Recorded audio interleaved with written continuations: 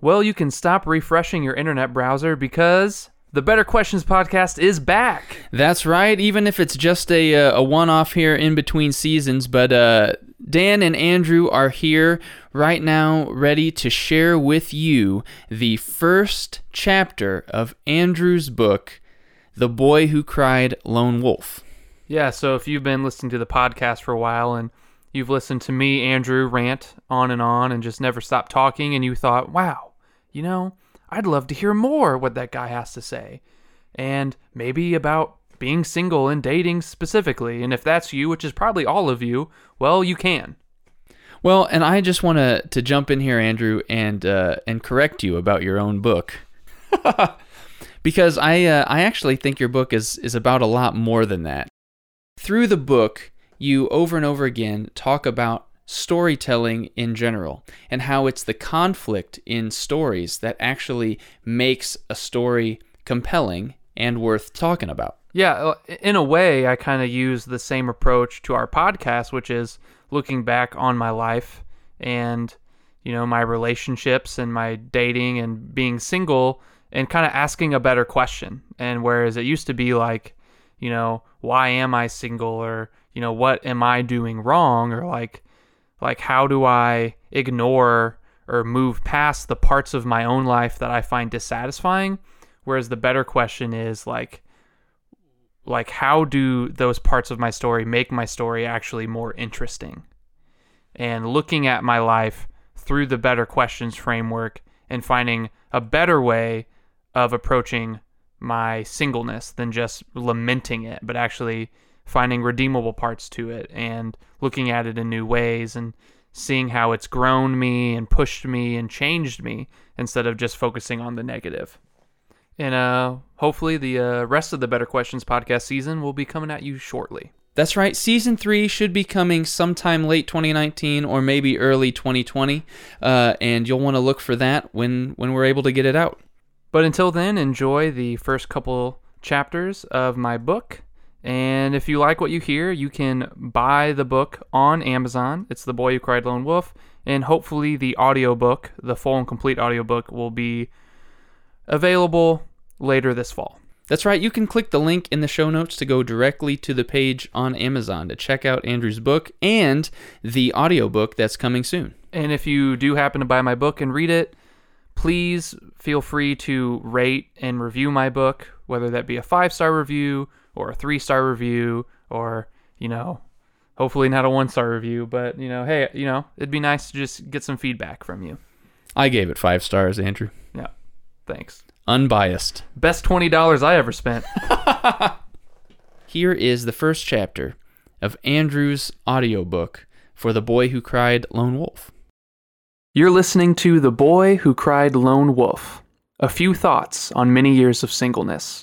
Written and unfortunately experienced by, and unfortunately narrated by, Andrew Drake.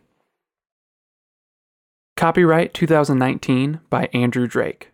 Cover art designed by Dan Drake. The font, which you can't see or hear, is set in Avenir Next Condensed. Just thought you should know that in case you wanted to buy the physical copy. This book is dedicated to high school Andrew.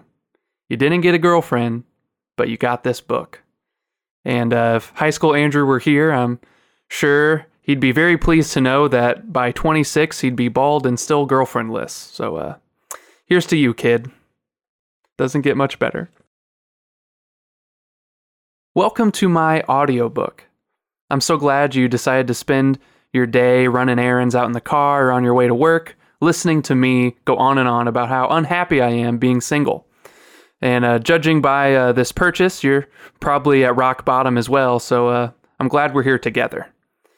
So, I just wanted to explain what to expect from this audiobook. And like most things in my life, I wanted to do this audiobook a little bit differently. And instead of sitting here stiff-backed, trying to go on and on with this rigid, formal voice, I thought I'd make this a little bit more conversational and throw in some extra perks for all you audio listeners and not just exclusively stick to the words I wrote. Because why would you want that? So, in the next 20 hours, as I read very slowly, You can come along with me on this journey of singleness and how I've learned to accept the parts of my own story that I'm not too proud of, but how, in the end, I've learned that's what makes my story worth telling. So, thanks for listening, and I hope you enjoy. Next up is the interview with the author, which is me. Hi, so thanks for taking the time to sit down with me and talk about the book. You're welcome. Pleasure's all mine. What do you want to know? Awesome. Well, what got you started writing this book? I mean, how did this all begin? Man, let's see. Started over a year ago, shortly after my 24th birthday. I woke up one morning and I saw someone I didn't recognize in the mirror. He had a receding hairline, no girlfriend, and was working an unpaid internship. Let's just say that's not where I envisioned myself at 24. I had all these unfulfilled dreams, like having a girlfriend and writing a book. So I took all that anxiety and disappointment from those two regrets and I turned it into something. Cool. So, why a book? I mean, not many people even read books at your age, let alone write them. Yeah, you're right. It is a bit strange. It's definitely not something everyone does, but I guess I'm not everyone. So, tell me about your writing process. Did you have an outline? Did you have a set number of pages you wanted to get to? I'm sorry, do you need What's up? No, do you need I can't talk right now. Do you need to step away to take that? No, sorry. I'm just putting it on mute. Just putting it on mute.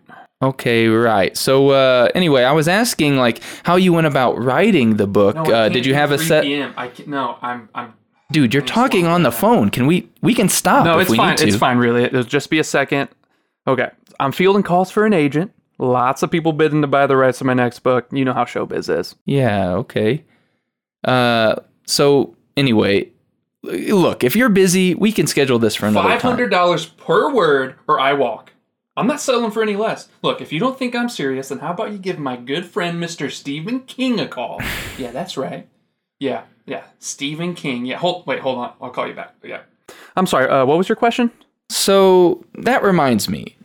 Do you think writing a book has changed you in any way? Oh, not at all. I'm still the same old me. Nothing's changed. Ooh, that is the spot right there. And have you always done interviews while getting a massage? Well, I have always been a bit of a multitasker.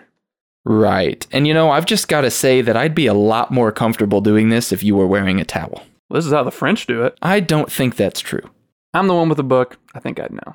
Okay, well, that just about does it for me. I have no more questions. Great. Hey, where's this interview going to be published, by the way? In the front of your book, actually. Right. You're going to edit out the whole phone call and massage part? Sure. Good. I don't want the reader to get the wrong impression of me, right at the beginning. Yeah, absolutely. I wouldn't worry. Oh, I didn't mean to touch you. It's okay. It is a massage. That's kind of how it works. I'm just gonna go. Okay. First, this is not an introduction. I repeat, this is not an introduction. The dreaded yellow line. The one that crawls across your screen for 5 agonizing seconds while you wait for your YouTube video to start. I know the pain all too well. But this isn't an advertisement. You can stop tapping the bottom right corner of the page. There's no skip button. If you're anything like me, then you want to start reading. You don't need any preamble or a condescending writer to tell you what the thesis of the book is.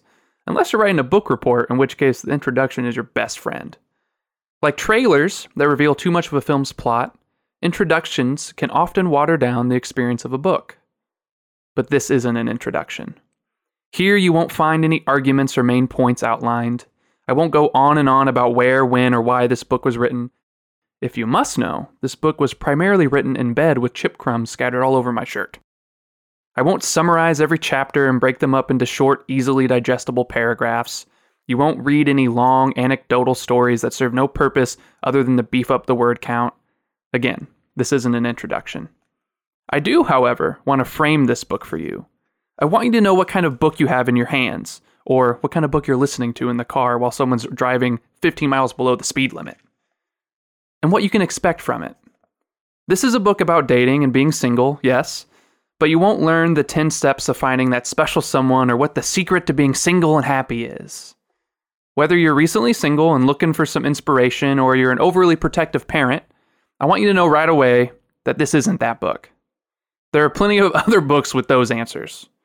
If I had any of those insights, then I probably wouldn't be writing a book about being single for 24 years and would instead be on a romantic getaway with a supermodel feeding her grapes on the beach, or something like that. Rather, think of this book as an invitation into my mind. Imagine, if you would, that my mind had a door, one of those large mahogany doors with a brass door knocker. You approach it and knock. Faintly, you hear me shout, "Come in!" as the heavy door slowly opens into my mind, creaking and groaning like an ominous door in a classic horror movie owned by a reclusive vampire. You see me tidying up. Some of you probably don't know what I look like, so for point of reference, picture a mid-20s white guy with a shaved head, beard, and glasses. If you want to throw in a chiseled jaw and six-pack, be my guest. The room is bigger than you thought. Don't be fooled into thinking all this space is for my vast wisdom or intellect. It's mostly filled with decades-old baseball stats and highly insecure thoughts. A fireplace and some strategically placed lamps cast soft, warm mood lighting into what would most accurately be described as a study. You see bookshelves extending from the floor to the ceiling with one of those rolling library ladders. Most of the books, however, aren't classics of literature or academic works of philosophy, but rather Stephen King and pulpy crime novels. With pipe in hand and adorned in a plush reading robe, I invite you over to have a seat. I have successfully tucked away everything in my mind I don't want you to see, like my oddly passionate thoughts on story structure and my teenage daydreams of dating Emma Watson. All that's left is a line of exquisitely framed paintings above the fireplace. There's a portrait of me falling in a dark chasm. There's another of me holding a string attached to a kite lying on the ground. You see a ghost, the St. Louis Arch, and an oil painting of a cup of coffee. Each portrait represents a story, idea, theme, or metaphor about my experience being single. And as you turn the pages of this book, or as you continue to listen, I will share with you what each image means and what it has taught me. Before we begin, I will note that this book does not tell one unified story. Each chapter is its own thing. But there is a thematic arc to the book as a whole. So please don't put the book down, don't make me beg. Inside, you will find a human story. The story of a man coming to grips with his insecurities, doubts, and failures. Whether you're single or in a stable relationship, I hope my stories, thoughts, insights, and slightly pretentious metaphors are successful in showing you that the parts of your story you're most embarrassed and frustrated by actually make your story worth telling. Okay, the yellow line has nearly reached the other end of the video player. I should wrap this up before I step on the toes of what I've already written in the pages to come. While I have you here in my mind, take a seat, make yourself comfortable, don't veer wildly into traffic for those of you riding in the car. I promise I won't take up too much of your time. Falling. Dude, this is a totally deep hole. That's a reference to Bill and Ted's Excellent Adventure for all you who are in a coma for the 80s. Just wanted to let you guys know. It's a natural thing, falling for you. Like a spring rain on a country town where men are drawn to front porches, as if it's a natural thing, like falling for you. I wrote that piece of crap on December 14th, 2014. Trevor was in my room talking about some new girl he had fallen for. You all know that friend who falls in love with every cute person they bump into, the one whose dating life resembles a kid in a frozen yogurt store putting each flavor in their tub. First it's one girl, then this girl, then that girl, and so on. Trevor had found the girl this time. She was pretty and smart and cute and beautiful and funny and gorgeous. You're probably familiar with the type. He didn't know her name, but that didn't matter. He went on to describe this girl in detail. Everything from her smile to the way she said certain words made her so easy to fall for. Trevor, as he put it, didn't have to try to like her. It was as if he was falling, being pulled down by the gravity of her beauty. My friend declared to me and the whole universe, which was really just my parents sitting downstairs, how he was going to woo this girl. She was his Helen of Troy, and he would fight any suitor for, well, whatever her name was. He made these lofty declarations while laying on my bed staring at the ceiling. I don't know what exactly he saw reflected in the pale plastering of my ceiling, but I imagine we've all seen something similar. Those moments where you press play on a slideshow of memories that have not happened yet, watching the future highlights of a love story not yet written. I was watching Conan and eating double stuffed Oreos, but at that moment, as Trevor went on and on about this girl whose name he didn't know, I believed in love. So I did what any lonely college sophomore would do. I wrote a poem about my friend's crush. This wasn't even that strange for me. I've written many poems and short stories based on my different friends' love lives. And no, it's not because I'm a wannabe Nicholas Sparks looking for inspiration. It's because, despite my inner poet, I've never been in a romantic relationship. Yes, the man speaking these words that you're for some reason listening to has never, in his 24 years of living, been someone's boyfriend. I have never officially dated a girl. Usually, upon hearing this person I'm talking to has some questions. I've provided a list of common questions followed by my responses. So, do you like guys? No, but I do have an unhealthy obsession with John Mayer. Are you one of those weird dudes who wants to marry his car or computer or something? No, but at this point that might be easier. So you like girls? Yeah, very much. Have you been on dates? Yep, more on those later. But you've, kissed girls and stuff, right? Nope, I'm like Drew Barrymore in that regard. Drew Barrymore? How does that make any sense? Never been kissed?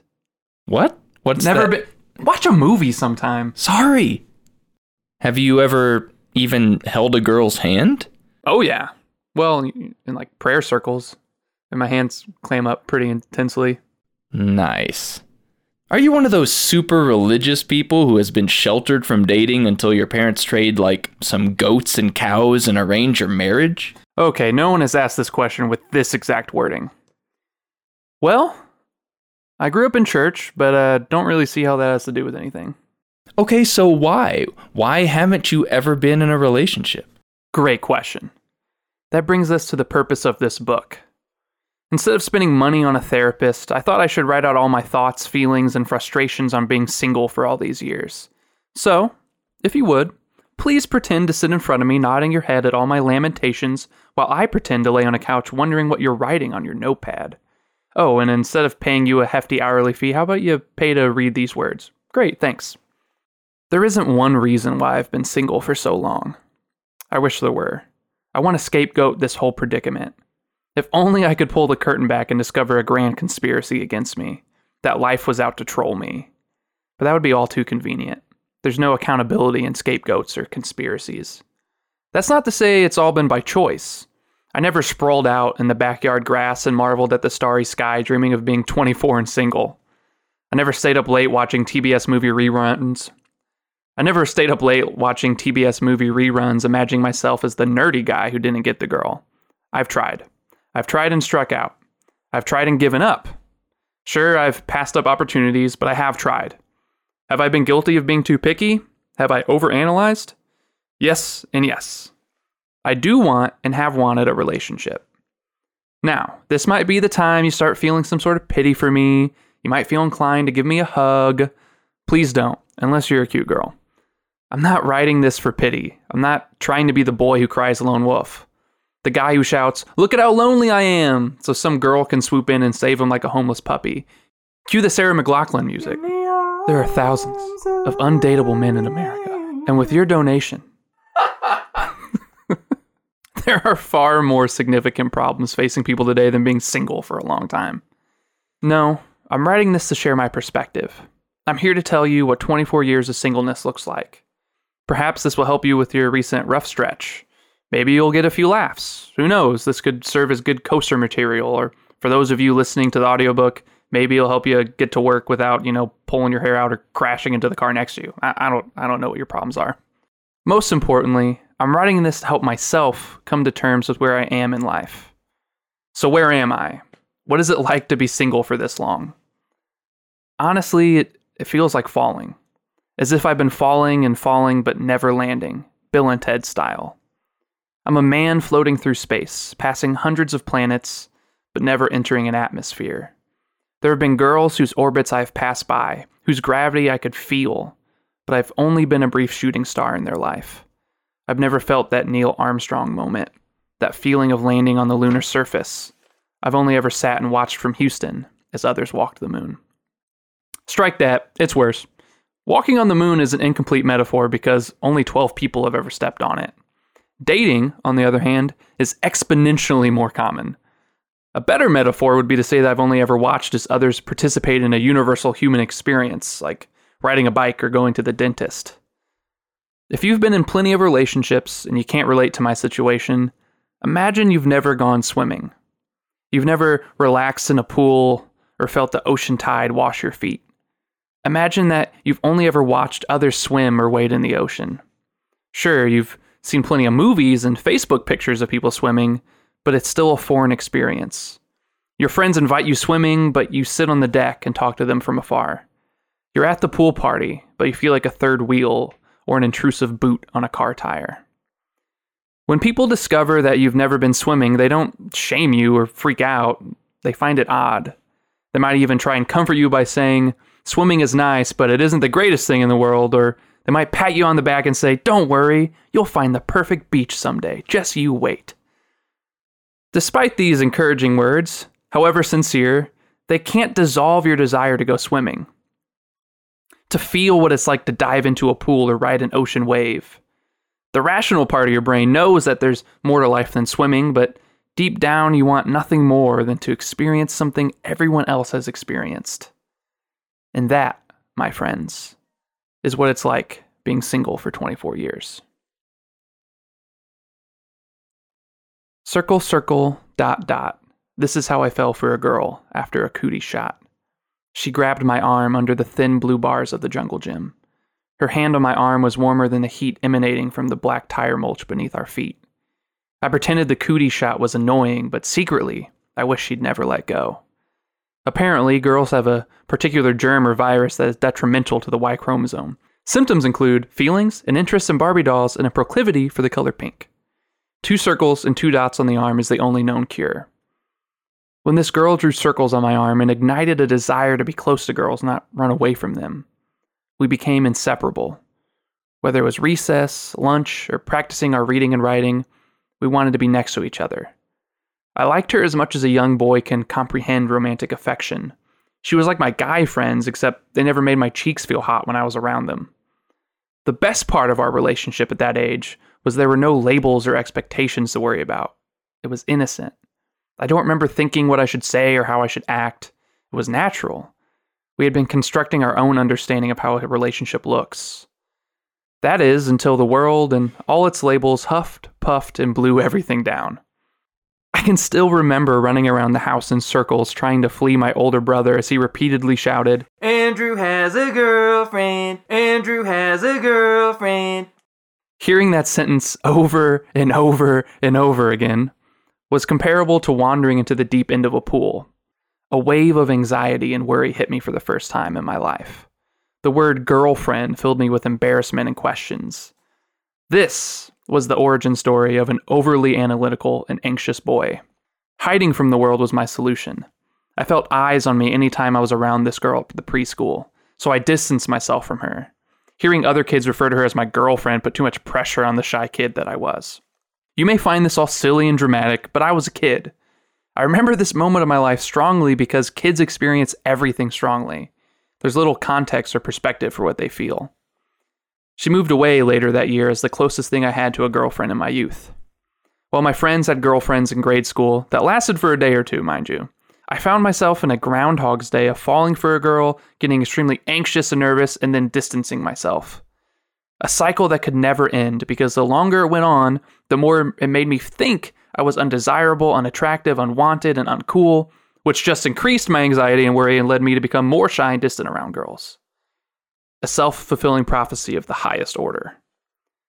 I marvel at how much moments and habits from our youth affect us later in life. Seeds get buried deep, and they can either sprout flowery thoughts or spread doubts like weeds. You need to know that this all started with a shy boy, one too afraid to take a giant step in his young life for fear of falling. The irony is that staying put is a fall stronger than any leap or bound. Singleness is falling. It's floating through space endlessly, witnessing the grand cosmos before you and never actually experiencing it. Often people have tried to comfort me by saying they wish they had been single rather than experience past breakups or destructive relationships. I appreciate the sentiment and I value people who try and make me feel better. I also think it's a load of crap. I would argue falling is a unique form of torture, even more so than a crash landing. Hitting the ground is normal. It comes with the human experience. An unending free fall is not normal. It's not as abrupt or disruptive as hitting the ground, but it is an emotional sort of water torture. When people say this to me, they want to express that they envy the fact that I have no baggage, no battle scars. The sentiment is nice, but it's like a battle-worn soldier telling a guy stuck in boot camp for 20 plus years that he's jealous of his inexperience. Sure, the veteran may wish to erase some of his more devastating experiences, but it'd be foolish of him to want to wipe away all of the challenges that have shaped him and grown him as a soldier. A surfer who crashes into the water doesn't regret picking up a surfboard. He regrets that particular wave. So no, I don't believe I'm better off because I've never dated. All you Juliets with a dangerous Romeo in your past, and vice versa, shouldn't wish to trade places with me. In both stories and life, one's failures and challenges, the things that knock us down, are the very things that push us and grow us. In a story, which is what life is, the protagonist must leave home, the place of comfort, and pursue the princess and fight the dragon. The protagonist must first lose so they can win. It's not a compelling story if the main character stays put and does nothing. And it's not a compelling romantic life if your heart's never been touched, let alone broken. If you're going to wish anything for me, please don't pray that I remain unscathed as a romantic bubble boy. Instead, wish that I fall face first into the ground. Pray that I get my teeth knocked out. Hope that I go through the fire and come out burnt. You haven't experienced the ocean until you've been swallowed and spit out by a wave. And you haven't experienced love if you haven't picked up the pieces of your heart. All the best stories have their valleys. Why shouldn't mine? Well, there it was. We hope you enjoyed the first couple chapters of Andrew's book, The Boy Who Cried Lone Wolf. And thank you so much for listening to the Better Questions podcast. And we'll see you in Season 3.